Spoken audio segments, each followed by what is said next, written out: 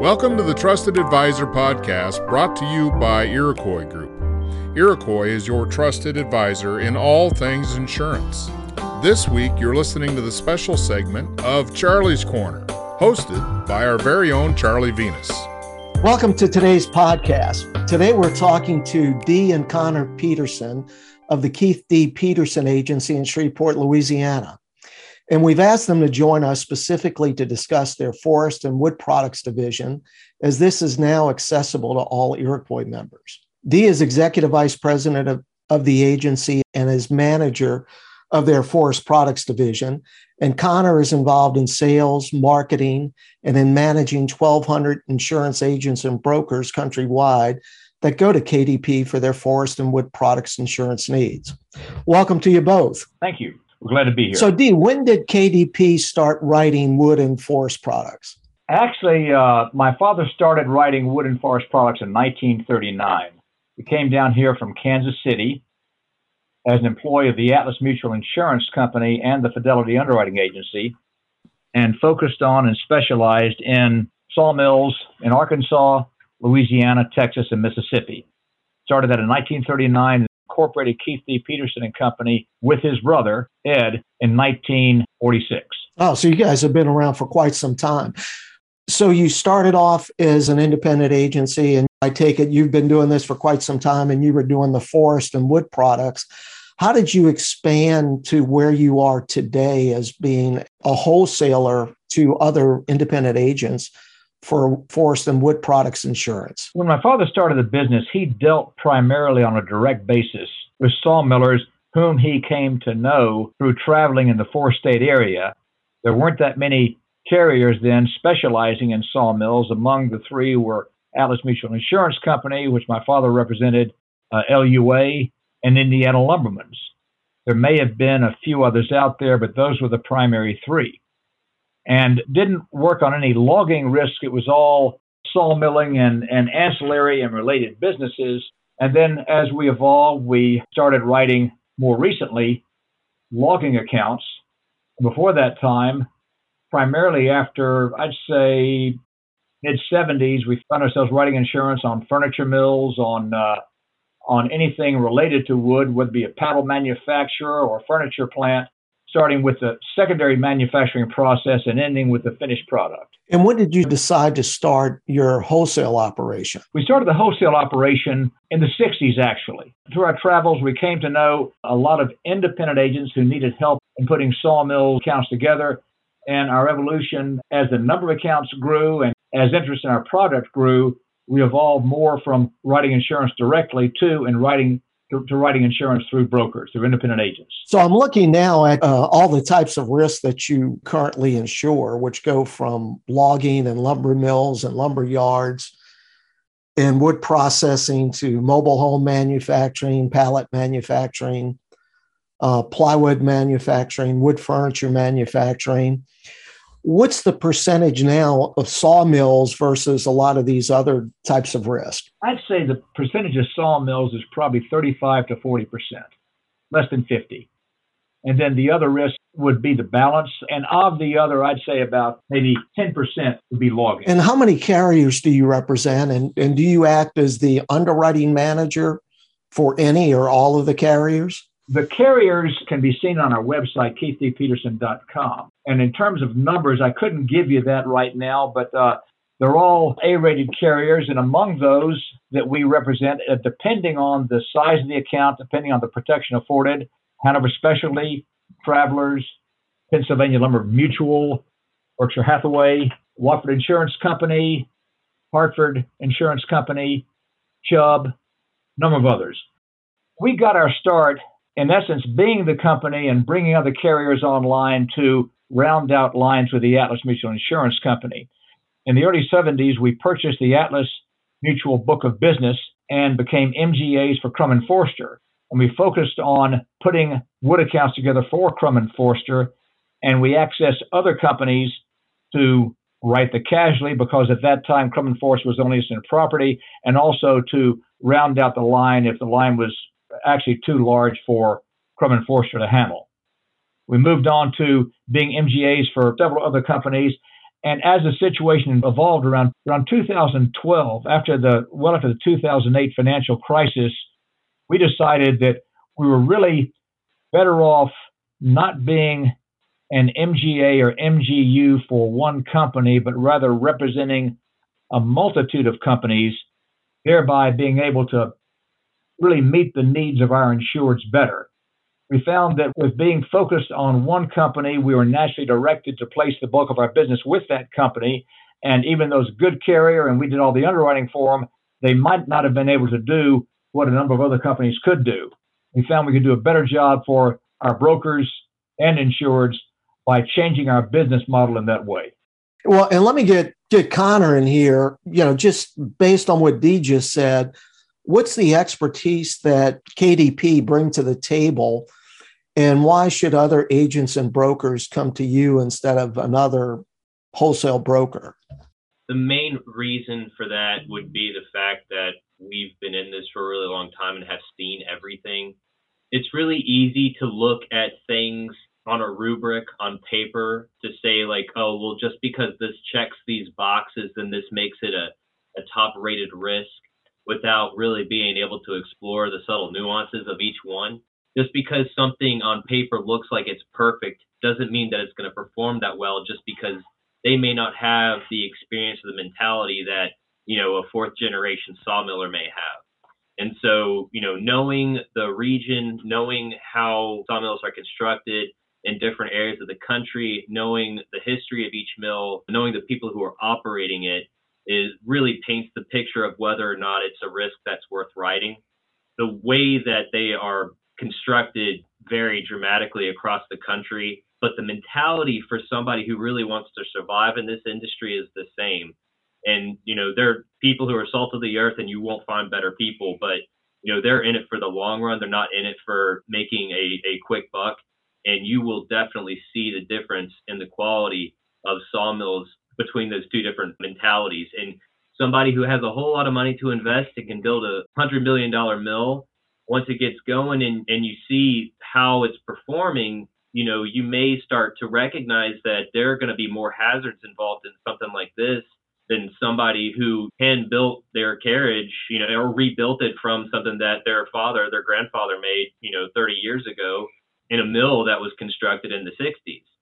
Being able to look at those kinds of differences and not just being able to look at how it is described on paper is what we bring to the table. Now, what kind of problems are you typically solving for the agents that are coming to you, in particular from a coverage standpoint? Well, what you've got is there are a lot of carriers over the past 10 years, actually longer than that, who see money being made in this industry from an insurance standpoint, move in, offer to write the coverage at reduced rates, and then catch some losses in excess of $1 million, $5 million, $10 million, and realize that they haven't got the staying power and they bit off a lot more than they can chew. And so one of the things we do, we vet these carriers and have a pretty good idea who's going to make it for the long haul, although some of those who were in it for the long haul, like the LUA, Lumbermen's Underwriting Alliance, are no longer around. So one of the things that we do, we've got a good feel for the carriers in the business. We've got a good feel for what constitutes a good mill. We send out to our brokers a separate flyer showing them how to basically vet these mills and what to look for. Someone will tell you that a mill is all steel when it might be frame metal clad. And look at the differences in these mills, some of which are really not so subtle, and then some of them are pretty subtle. You look at the carriages that go in a mill where there's a hydraulic shotgun, which you don't see that often, versus electrically driven carriage, which is more common than the shotgun, and you see which lends itself to better housekeeping and to a greater degree of survivability. Is it property the driving line for most of the business you write, both on the processing side, like with the sawmills, as well as for the manufacturing side? Connor, why don't you respond to that? It's a combination. I mean, it's kind of like when you're looking at a work comp type risk, and you always have to worry about frequency versus severity. With sawmills, casualty can tell you a lot about the property, actually, because if you see some people are getting injured on the job and stuff like that, or if accidents are happening, that's a huge teller for the direction that the mill is heading. And just because they haven't necessarily suffered a significant property loss yet, if you continue to see smaller casualty claims or auto claims for that matter, there is an issue with the mentality of the operators of that mill, and it's a time bomb. I think those two things go hand in hand. Well, yeah, that's a great observation, Connor, because early in my career, worked as a loss control consultant and loss control manager for the Hartford. And the philosophy there was all about operations control. And when you saw losses in other parts of the business, they may not have been insurance losses, but just manufacturing losses because the process wasn't working correctly. It just gave you a good indication of the type of management you had of those facilities, and you wanted to stay away from those because they just were not very well controlled. What states are you primarily writing in, and what states don't you do business in? Before we answer that, can I go back to a question you asked earlier? Oh, absolutely. One of the things that we have emphasized in the past, and we continue to emphasize, and we find this more and more important and more appreciated, is just basic service. Returning phone calls, rapid response time. One of the companies that I came across early on in the 70s primarily was F.W. Williams in Mississippi. They primarily worked with the USF&G, and they did a great job for Mississippi agents. And I talked to Mississippi brokers, and they all said, I don't want to endanger my relationship with F.W. Williams. These guys just do too good a job, and they'll get back to me in a week, within a week, always, when I have questions for them. And one of the things we've always tried to do is use that same philosophy. If somebody calls us, we make every attempt to get back to them very, very quickly, hopefully that day. They send a submission. We get back to them just as soon as we can. We ask for a little bit of lead time, but let's just say, for example, someone sends us a submission on June 1 for an August 1 account. We'll start working it immediately. We won't wait till mid-July. And if we get a response from the carriers we represent by mid-July or by mid-June, we'll tell them. We pride ourselves on very good service, very good response time. And I would like to think that when you talk to most of the brokers we work with, they would say, yes, that's one thing they do well. Oh, well, thanks for that, Dee. But I wanted to jump in and add that point before we got on to your question about states. And with respect to that question, we have always written primarily in the Southeast and the South and Mid-Atlantic states. We've also, over the past 5 years, really begun to write a lot in Indiana, Illinois, Kentucky, that area, the Midwest. We do write mills in states outside that area, and there's no constraint to speak of in writing those mills. It's just that we're more familiar with mills and furniture plants and lumber risks in, say, Mississippi, Alabama, Tennessee, Texas, Virginia, North and South Carolina, Indiana, that area. We're most active in about 26 states, but that is not to dissuade anyone in Montana, for example, from sending us a risk. Now, I know you didn't mention that, you do a lot of business out west or in the Pacific Northwest, but I do have a question, and that is, when you look at all the wildfires that have gone on this year in the past couple of years, what kind of impact has that had on the property market with your carriers and the reinsurance market too, for that matter? It's had a huge impact across the board, and not just the wildfires. Of course, every year for the past 3 years, each year has been the worst year California has ever suffered. And lo and behold, in 2021, they're looking at another one. It'll probably be the same thing next year, be worse than 2021 or years prior. It's just disheartening, amazing, and frankly, very scary. There was a lot of capacity in the reinsurance market up until about 3 years ago. But then when you look at the wildfires, you look at the hurricanes, you look at the floods, all those catastrophes, many of which had not been anticipated, it finally had a real huge impact in the industry, along with some very, very big fires. For example, the Lumbermen's Underwriting Alliance, which was a top-notch company, caught a lot of real bad losses in British Columbia and elsewhere in Canada on some very large mills. And all that has taken a toll on the reinsurance side. So finally, with respect to sawmills and lumber accounts, the reinsurers in London don't view them as favorably as they used to. You're seeing a lot more facultative reinsurance purchase than was the case before, and that's driven the rates up. And to answer your question, all of that combined has had a huge impact on the reinsurance market and a huge impact on the basic rates that lumber accounts have to pay. What are some of the typical or like the max insured values that you can find in the marketplace, the total insured values for a property account? It's across the board. As far as the size accounts we might see, yes, most of the accounts we see are between, say, $1 and $20 million. We see, if you run a limits profile, you will see us writing insurance on several accounts well over $100 million and some almost up to $1 billion. But that's not common. That is not what you normally see. I would assume that those would have a reasonable spread of risk. Yes. So that there wouldn't be where multiple locations could be impacted by one natural disaster like a wildfire. And also, when you get up into values like that, I mean, really high values, usually they're sprinkled. There's usually a good spread of risk. Of course, one of the things that's happened in those which, in particular, those which are not sprinkled and those which don't have a good spread of risk, they've seen some horrendous rate increases because the market's changed, because getting reinsurance for those accounts is much more difficult than used to be the case. You might have a mill, say, with exposure of say, $50 million, and you end up writing that account with a $30 million loss limit, because if all that $50 million is in the PML, then you're looking at a real big tag for insurance that was not the case, say, 5 years ago. What are you seeing in terms of the loss control services that carriers are providing to these clients, and in particular, help in improving their fire protection? I would say first and foremost is thermographic scans. First off, I don't think thermographic scans the actual machines are very expensive nowadays, so I would recommend mill owners to go out and get them. Underwriting is going to require an official thermographic report about every other year. That's probably the first and foremost thing that I would say is. Yeah, and welding guidelines. Oh, and welding guidelines as well. So Hot Works permits, Hot Works program, having that really spelled out and followed vigorously is huge. Electrical fires and accidents from welding are probably the most prominent cause of loss. So far, we've talked primarily about property risk in terms of what you're writing.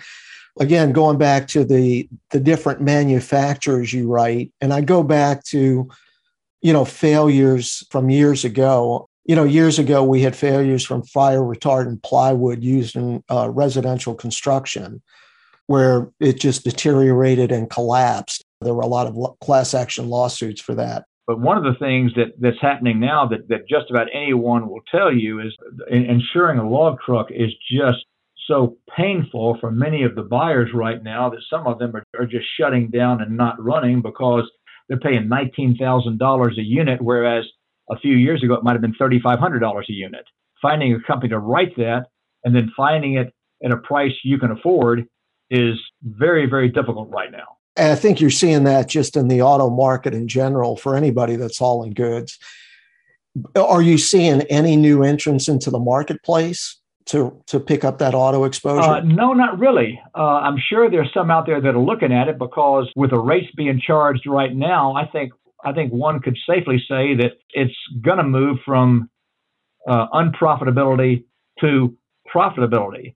And these prices won't hold. These really high prices, $19,000 a unit, for example, are not going to hold that long. So there's always someone coming in, but we haven't seen any new entrants lately. We saw a lot more a few years ago than is the case right now, but I wouldn't be surprised if a few did decide to dip their toe in the water and see how much money they can make at this business. I was going to ask you about the auto, and I'm glad you brought that up. The other question I had was just on products liability. You're the wood expert, but you've got so much of this young wood that's being used in construction now, and it's not nearly as strong as the old virgin wood. So is that creating any particular problems from a product liability standpoint for wood product manufacturers? And let's just talk about pine for a second. You'd need to talk to some of the growers who I think would tell you that one of the things that concerns them is the push for rapid growth trees, the structural integrity of which has been called into question versus the old growth, as you'd mentioned. And on the pine side, products liability is always much more difficult than on the hardwood side, because the amount of pine used in home construction, used in habitational construction, used in scaffolding, used in a lot of areas that just lend themselves more to hazardous use than hardwood. Products liability for accounts like that is difficult to place. Wood traders, products liability on wood treaters is increasingly difficult. One of the things that companies look at, if you're a pine lumber manufacturer, they'll take that into consideration versus hardwood. If you're a wood treater, pallet manufacturers on the product side really aren't much of a problem. But on the property side, pallet manufacturers right now are much more difficult to place than, say, your average sawmill. Oh, that's interesting. Now, you also write mobile home manufacturers, and I don't know if you write a lot of those, but that's one of the things that you have on your website. Now, those can potentially have some environmental exposures due to formaldehyde that's used in some of the manufacturing processes, and that, formaldehyde can be around for a while. Are you offering any environmental coverage on risk like the mobile home companies, mobile home manufacturers? I don't think you'll find anyone right now in an MGA or MGU capacity who's going to be able to offer a lot of coverage on that kind of risk. You're going to have to go to the E&S market to find coverage for pollution, for formaldehyde exposures, for other exposures of that sort. And it's difficult. We can find it, we can do it, but it's a lot more difficult than would be the case if they didn't have that exposure. Before we close out, Dee and Connor, is there anything else that you want to tell the audience? I do want to get to what an agent needs to do business with KDP and the best way to contact you. But before we get there, anything else that you want to say? Yeah, I would say that if somebody hasn't ever written a sawmill before, to not let that dissuade them from trying. We have some resources that we can share. The people who run sawmills, they're everyday people, and I'm sure they would appreciate somebody showing interest in what they're doing and seeing if there's a way that they could write their insurance cheaper. Just because it's something that you haven't really explored before, don't let that dissuade you, and they're really good people. A lot of the brokers for whom we write insurance may have a large book of business with one sawmill account. And so they come to us to help them with the sawmill. The majority of our accounts are written with brokers who actually only represent, say, 2 or 3 sawmills or lumber manufacturers or wood products accounts in their entire book. So it's not unusual to find yourself in the situation which Connor just mentioned. So in closing, what does an agent need to do business with KDP to access your forest and wood products division? Y'all can just email me, ecp@kdpinsurance.com, and we'll let you know exactly which forms we need for an application and what we'd be looking for in a submission. And our website is www.kdpinsurance.com. And we have a lot of information on there as well. From a paperwork standpoint, the agent would just need to provide a W-9 and, whatever your broker application is. Yeah, we have a standard brokerage agreement.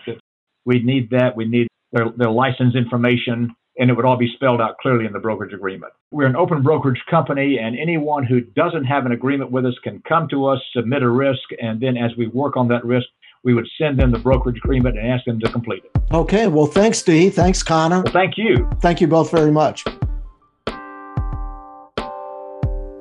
Thanks for listening to this edition of Charlie's Corner, brought to you by Iroquois Group. I am Edwin K. Morris, and I invite you to join us for the next edition of the Trusted Advisor Podcast.